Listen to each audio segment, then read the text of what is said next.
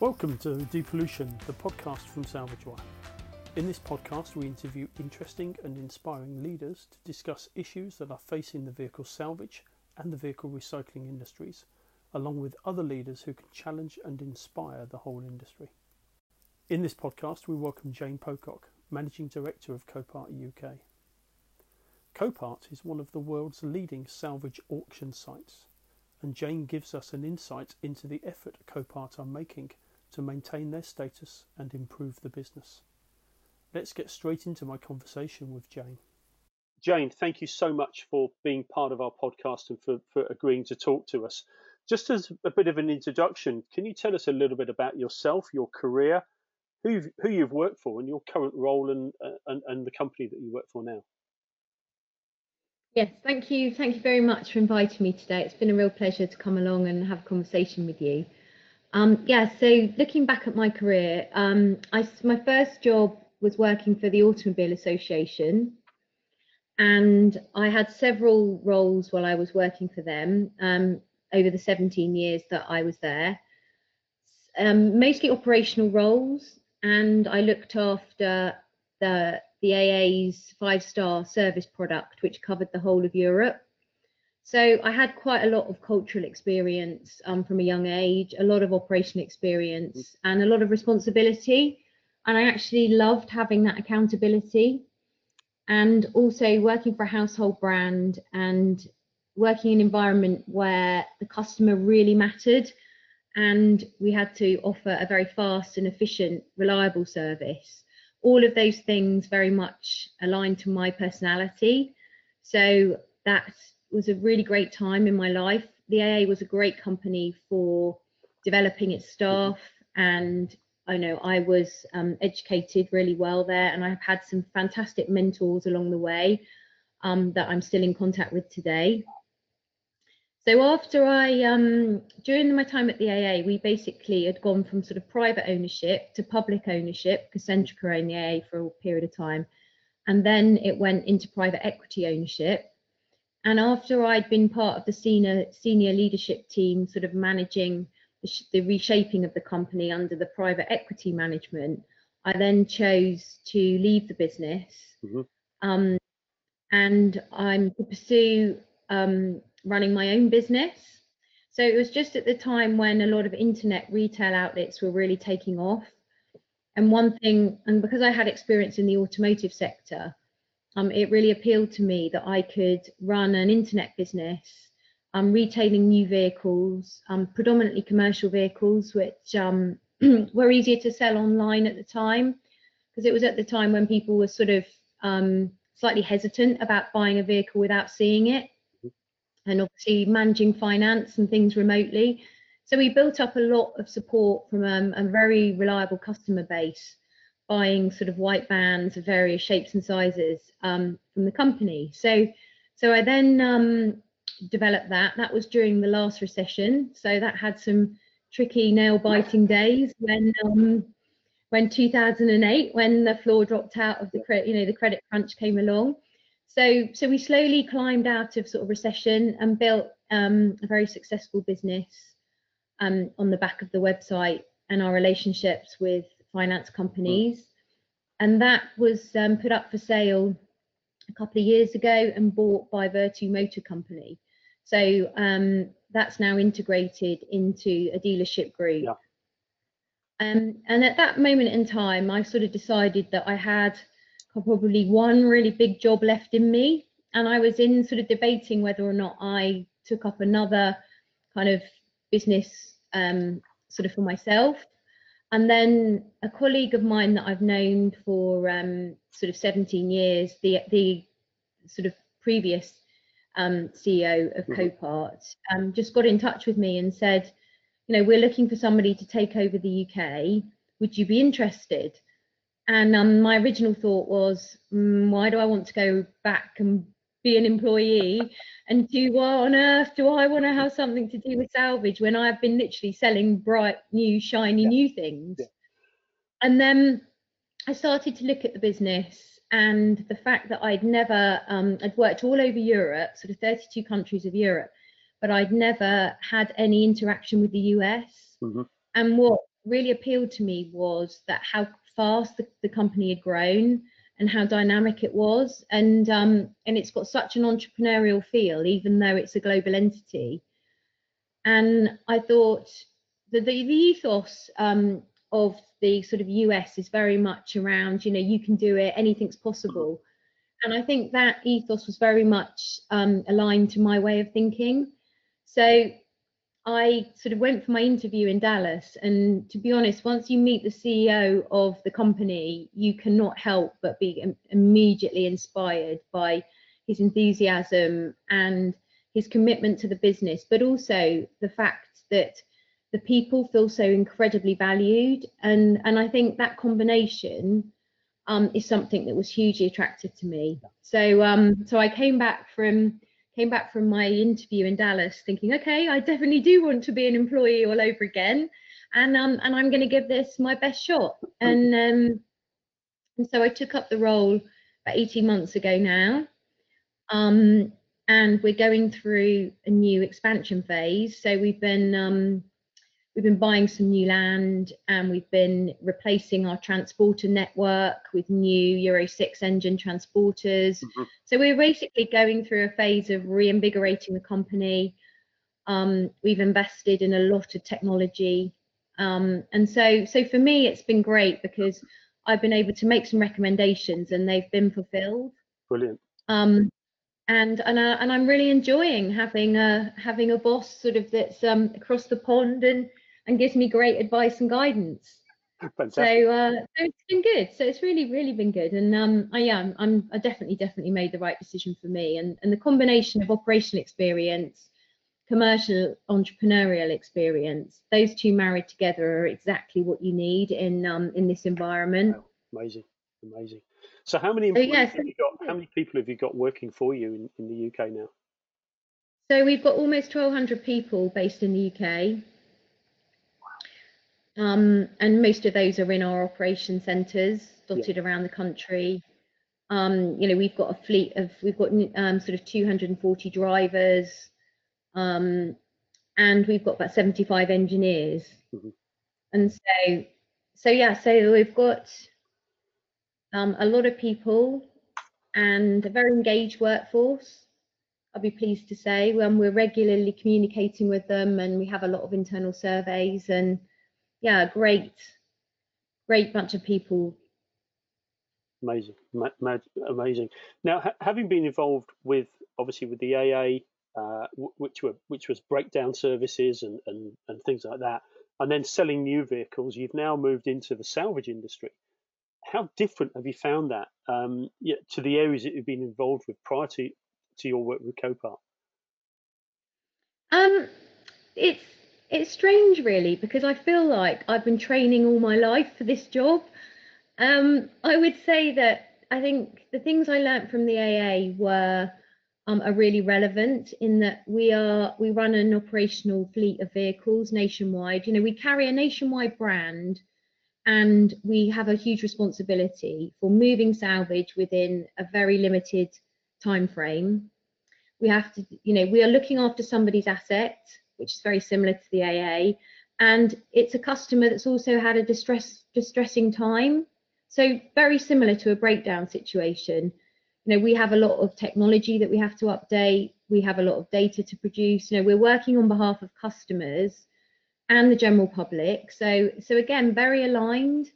And I think that ethos of taking absolute care of the company intertwined with the technology is the aspect of the job that I've taken from the AA. And then the other side of our businesses, so we have this amazing relationship with all of our customers. A lot of them renew with us constantly, which was very similar again to the AA. And then the other half of the business is our members that buy from our auction. And the auction is very similar to running an online business in that you're promoting your business online. You have a registration process. We've got the biggest shop window, so it's really important that we display all of the vehicles that are available for sale, and we've got to fulfill those sales in the quickest, the best way possible. So we're displaying our goods. So the only thing that's slightly different is now we have a duty of care to identify the damage on vehicles. Whereas before, everything was polished and looked amazing and would be on a turntable. Now we're identifying the flaws in our vehicles, so that people can see what they're buying remotely. So very much, I'd sort of describe it as very much akin to eBay, in that our responsibility is to photograph the vehicle, demonstrate exactly what's wrong with it, and then put it up for sale to the biggest audience possible. And we're really lucky that we have got and so that allows us to get the highest prices for the vehicle. And over the decade that we've been in the UK, we without doubt drive the highest prices for salvage, because we've got the biggest shop window, basically, and we're selling to a global customer base. And and vehicles are getting more complex, and you've seen that from your time with the AA and your time with running your own business. And vehicles are getting more complex. Alternative fuel vehicles, electric and hybrid fuel cell, and so on. How is Copart changing and adapting to that technology? Because the risks and the dangers that are inherent in damaged electric vehicles are there, but also making certain that your consumers, your purchasers, as you mentioned just now, your global shop window, making certain that they are aware of the risks as well. Yeah, so in terms of the complexity, we are seeing more vehicles end up in the total loss arena because of the complexity of repair and the sheer cost of repair and the availability of parts in a timely manner for repair. So although vehicles are still fitted with more and more safety equipment now, with airbags and detection systems, we're still seeing as many, if not more, accident damaged vehicles end up with us because of the cost and complexity. But then just going on to the electric vehicles, to be honest, that isn't really anything. It's not so new to us now. They have sort of been in the market for about 6 years, and over that time, we've worked closely with manufacturers and Thatcham and things to understand the makeup of these vehicles, the safety, the storage requirements, how to handle the batteries, because sometimes the batteries belong with the vehicle, sometimes they're leased. So it's something we have worked on over that time, and we actually hold workshops with our insurance partners and their engineers to educate everybody basically on sort of changes and nuances in the market. And we have a very, very strong relationship with Renault and the electric vehicle department there. So we sort of feel like we've catered for everything, and it's very much the nature of our company. We sort of get something new and think, right, okay, let's get everyone together, understand exactly what we need to know, whose expertise do we need to call on. Let's organise a workshop and then disseminate this news across the whole company. And that sort of speed of response to that kind of thing happens with everything, from cars, motorbikes, sort of through to plant and machinery. So I think the kind of new and exciting projects very much inspire the staff that we have to learn more. So and it's just a culture that's inbred within us. And because we're a very compliant organisation, sort of risk management, health and safety is critical. And again, when something new arrives on the market, then we want to know as much as possible so that we can keep our environment and our teammates safe. Amazing. That is amazing. We will come back to our conversation with Jane in a moment. As the global vehicle recycling industry faces the new post-lockdown normal, we are hosting a webinar to support vehicle recyclers as they explore what changes the industry could embrace to its benefit. Salvage Insight is a new program from SalvageWire and will launch with a free 1-hour webinar on Wednesday the 17th of June. For more details and information, please contact SalvageWire through our website www.salvagewire.com.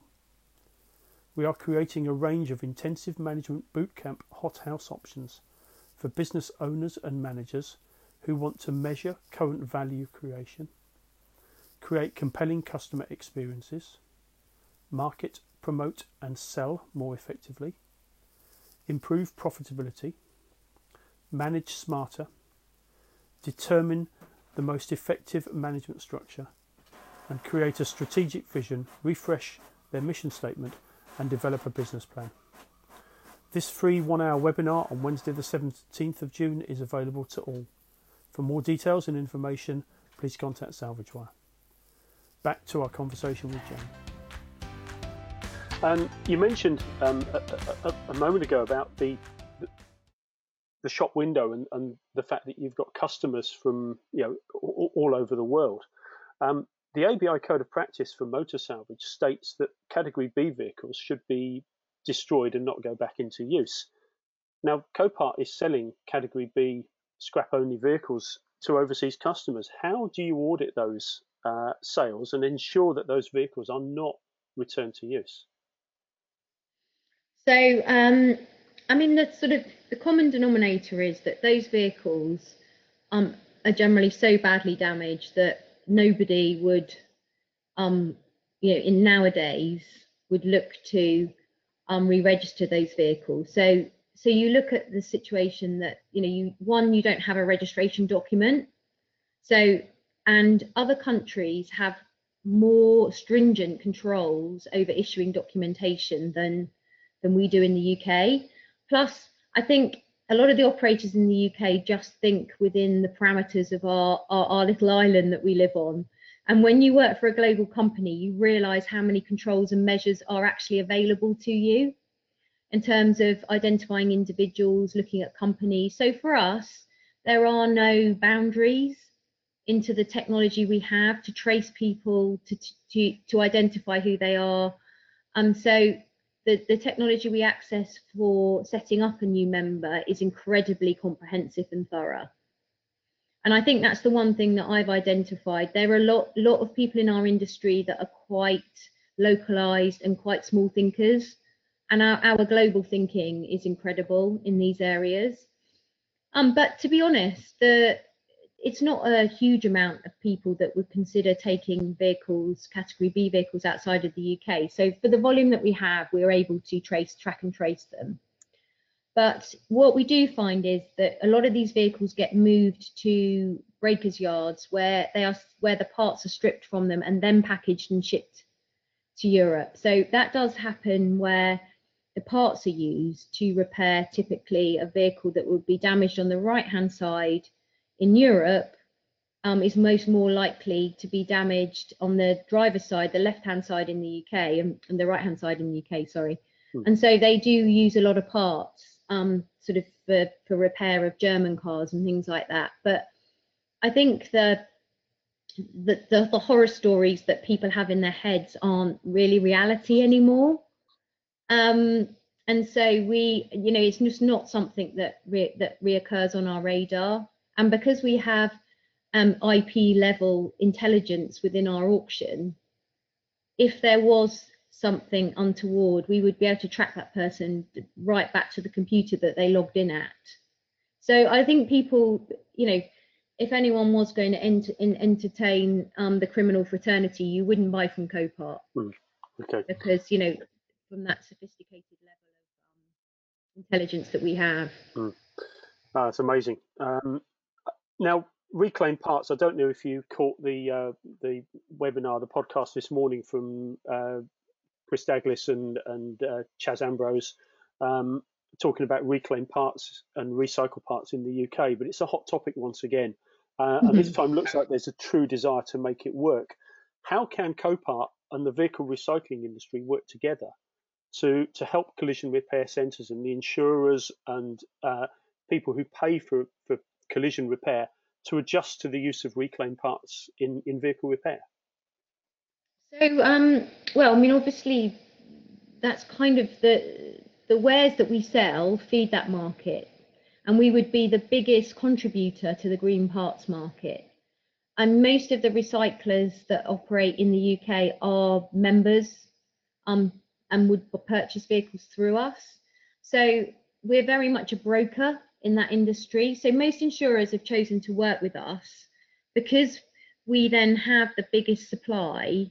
We then drive up the best returns for them, and therefore the vehicles are then purchased by dismantlers and recyclers from us, and broken for parts and then sold into the various green parts networks that exist. So I see ourselves playing a very key role in that. We have a lot of discussions with insurers directly about the ability of about green parts and how they fit in the market.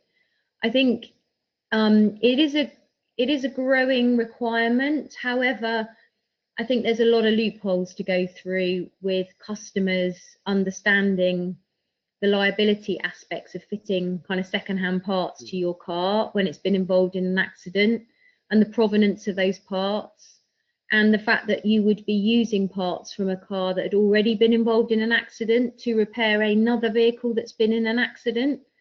So personally, the integrity of those parts is important. I think cosmetic parts are more viable, but in reality, there's probably only 10% of parts that are available that could be actually reused.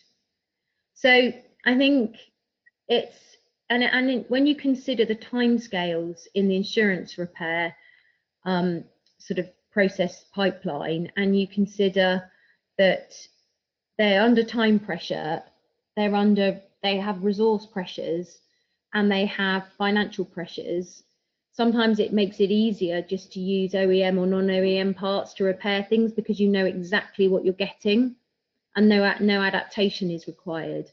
However, where I think green parts are really, really valuable is to my members. So my members are buying cars from us that are perfectly repairable if you don't have to factor in providing a hire car and tight timescales.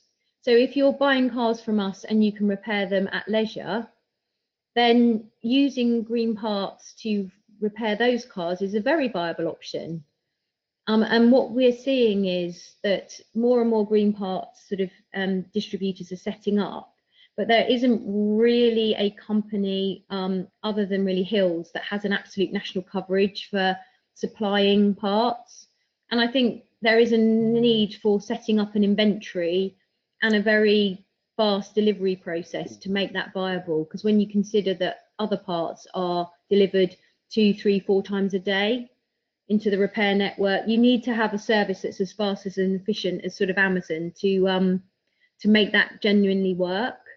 So I think there's definitely an interest, and all of us want to support recycling, because nobody wants we want the minimum number of vehicles crushed, but we also want things repaired safely.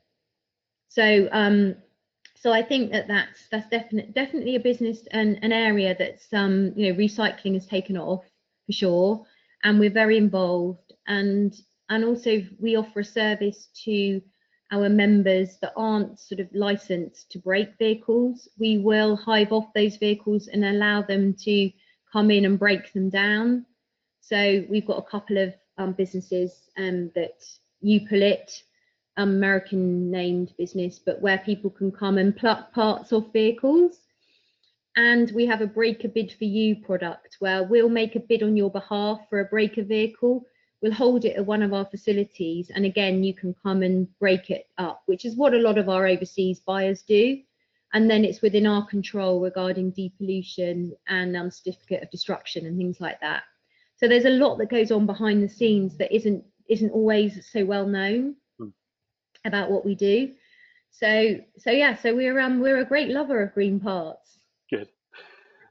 Now, there's been some discussion, in the press and in other areas about the sale of salvage vehicles for cash that's causing crime, and the Chief Constable of West Midlands Police has quoted this in the Times, for example.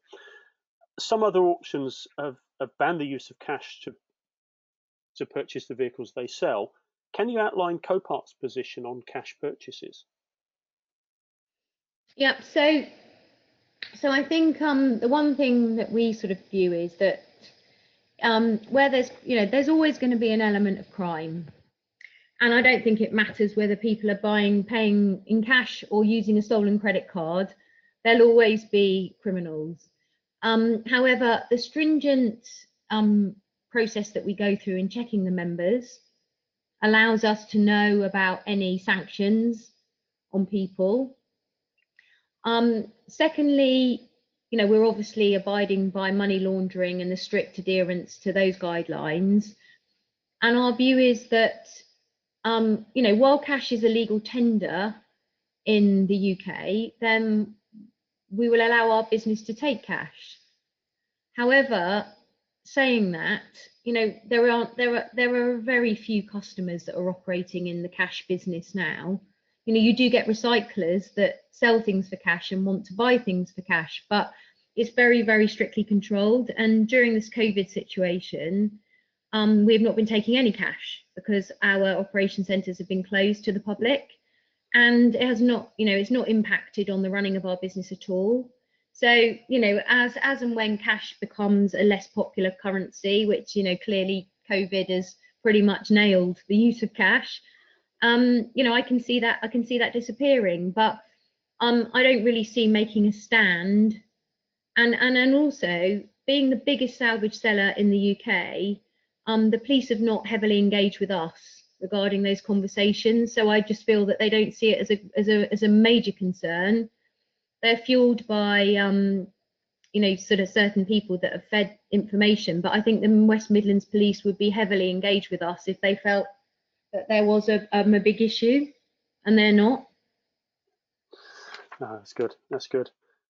So, looking forward, looking ahead, what sort of future opportunities do you see for the salvage industry and Copart? And if your crystal ball is working, what do you think the sector is going to look like in 2, 5, 10 years' time? Well, I think the sector that the sort of future for Copart is very much around continuing to evolve and deliver the great service that we give to our existing insurance partners, because we've become incredibly integrated into their working practices. So for me, it's really important that we grow with the insurers and deliver, as a supplier, everything they need and more. We'll be constantly receiving tech advances from our US parent company. The technology that sits behind our auction is a huge investment for us and will continue to be.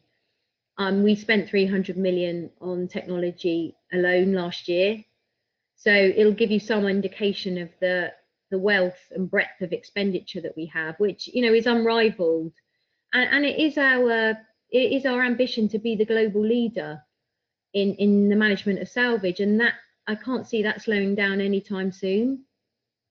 Our ability to buy land is never ending, so we're constantly looking to increase our operation centres and the coverage so that we can reduce road miles.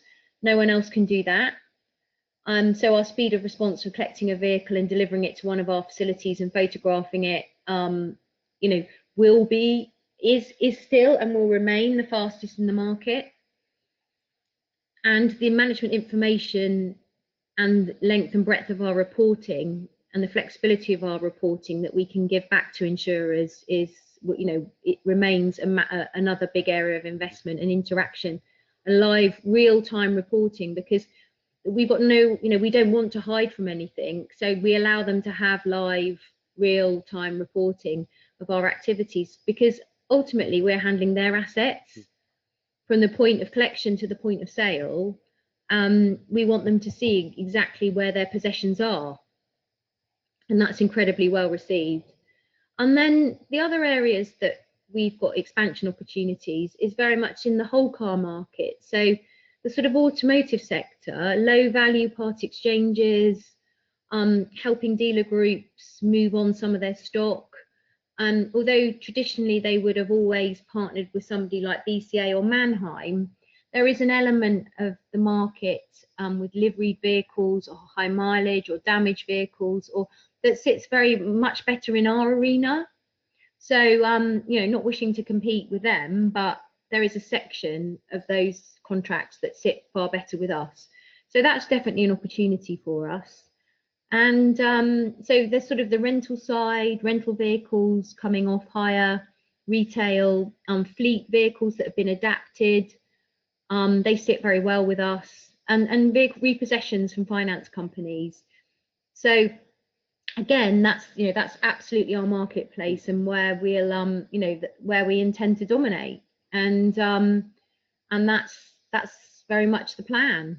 And also, I think the feedback we get is very encouraging. So I hope that we are seen to be doing the right thing, and there are some very strong supply chain providers in the insurance market, Audatex for estimating, Enterprise for replacement cars. So we sit there in that family of suppliers that have streamlined our services and adapted our services to meet the requirements. And sort of we're led to believe there's about 750,000 sort of total loss vehicles in the UK every year. So that's our marketplace really. And then look at how we retail those, categorize them, and retail those sort of back to the customer base. Amazing. So I mean, you do come across, and you do strike me as a very, very inspiring leader and well respected leader. But what's inspiring you at the moment? What's got you passionate at the moment about the work that you're doing? I think the rate of change. I was delighted with was our response to COVID. I feel like I've spent a lot of time engaging with my senior team and building a really strong leadership team. And I have a very kind of holistic, inclusive management style, and I like everybody to sort of challenge me, and we put a lot of ideas on the table which we debate. And I think when I said to the team, look guys, the PRA have identified through the FCA that the claim service is a critical function, and that no policyholder should be out of pocket, and therefore we're going to have to continue to sell salvage vehicles during the pandemic. Everyone was like, great, fine, we can do it, we can do this. There was not 1 ounce of hesitation as to, oh my God, I'm worried about my safety. And we obviously went through all of the safety plans and how we could keep our people safe. But the positive mental attitude of my team are really inspiring. And I think for me, I get a huge amount of enjoyment out of seeing my people grow in strength and ability. And I really get inspired by bringing people up through the ranks, identifying sort of bright younger people and motivating them to achieve more. And so that's one of my main levers really. And then generally I'm sort of quite competitive. I like being successful. I work really hard at it. And I have to love what I do, and I genuinely do. And I think once you've got the support of, I have the support of an inspirational leader in Dallas, in our headquarters, there's nothing I wouldn't do for the business, to help support the growth. And I think that mindset is very much something that, we carry and we breed in the company. And we have an amazing employee share scheme. And so everybody gets involved in that, and they're very invested in the company's success. And I think that's the one sort of unique factor that global companies can offer, in that you don't just get paid, you don't just get your bonus, you have a chunk of the company and its worth. And that definitely commits you to going above and beyond in your role. And that's something I particularly see as incredibly valuable for us. And then generally the rate of growth, it's phenomenal. I sit on an IT meeting, and every month I've got 20 updates to what we're doing, and it's fantastic that we've got teams of people stationed around the world, so that we've got developments when we're in bed, someone else is programming for us, and so no one else can kind of mirror that rate of growth. And I think I learned from working at the AA, we were the national leader then, streets apart from our other competitors. And I think I loved working for the best that was available. And I think here is exactly the same. Copart by far, is the best at what it does. Brilliant. No, that's amazing. So what advice could you give young and aspiring leaders who want to grow and develop their leadership skills within the industry? I think The one piece of advice that I've always been given is, work really hard. No, there is no one on the planet that will ever criticize me for being lazy. And I think that one thing I would say to people is, just keep working hard. You'll get recognized if you demonstrate flexibility, commitment, and hard work. You don't have to be the most intelligent by any stretch, because it is very much around hard work, and I do think it breeds results, and it inspires other people. And I would like to think that that advice that I've been given has definitely worked for me. And I think I see that, where I look out for people, I think they've gone above and beyond there. They've written that report, and they've analysed it, and they've done a piece of work there that is really outstanding. And I think that given, if more and more people that have that sort of confidence and commitment to a job, they're bound to be recognised. And I think that, I do find that there are a lot of younger people now that have had quite a privileged upbringing and are very much around, what about me? What about me? What about me? And you think, well, hang on a minute, get your head down, do some work, deliver on that project, and then we'll take a look at you. And I think if you can get people that can engage with that, then, they've got a bright future. But, there's no I in team. And I think that's definitely a culture that we need to see more of. Oh, that's good. That's good. And is there one thing that the UK government could do that would have a really big benefit to the salvage industry, to Copart, and what would that be and why? I think from a government perspective, the one thing I would like to see is that an MOT is voided at the point of a serious accident. I think it's a good move that the V5 has been, is not recirculated. Yeah. But I think the MOT is something that's kind of been a bit of a grey area, and I look at the vehicles, all of the vehicles seriously damaged in one of my yards, and think, how can you possibly have a valid MOT? So that's the one thing that I think ought to get picked up. Yeah. In the rounds, but I think they're probably a little bit busy right now. Slightly, yeah. Okay, and final question, and this is one we ask all our guests on the podcast. What was your first car, and do you have any special memories of that car? Oh, right, yes. So my first car was a D-Reg Mini, a gold Mini, an old Leyland Mini, and I've got some very fond memories of regularly driving it through a Ford and being reminded by my father that it was a very low profile car, and he was fed up with me ripping off the number plate, and him sitting with me in the garage drying it out with a hairdryer.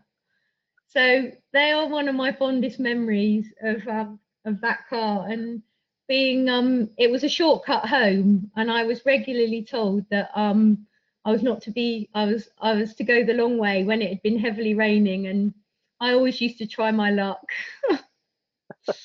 So yeah, that's my favourite car, actually. Love it. Oh, that's brilliant. That is probably one of the better stories we've had for first cars. I love it. Jane, thank you so much for being part of the podcast. Thank you so much for taking the time. It's been a pleasure to talk to you, and thank you for taking that time. Yeah, thank you, Andy, for inviting me, and I really hope we can do more together in the future. Brilliant. Thank you. That was amazing. A big thank you to Jane for her time and her knowledge. You'll find details on how to contact Copart in the show notes. Please don't forget to take the time to like and share this podcast with your friends and colleagues, and give us a rating. Depollution podcasts are released every Tuesday.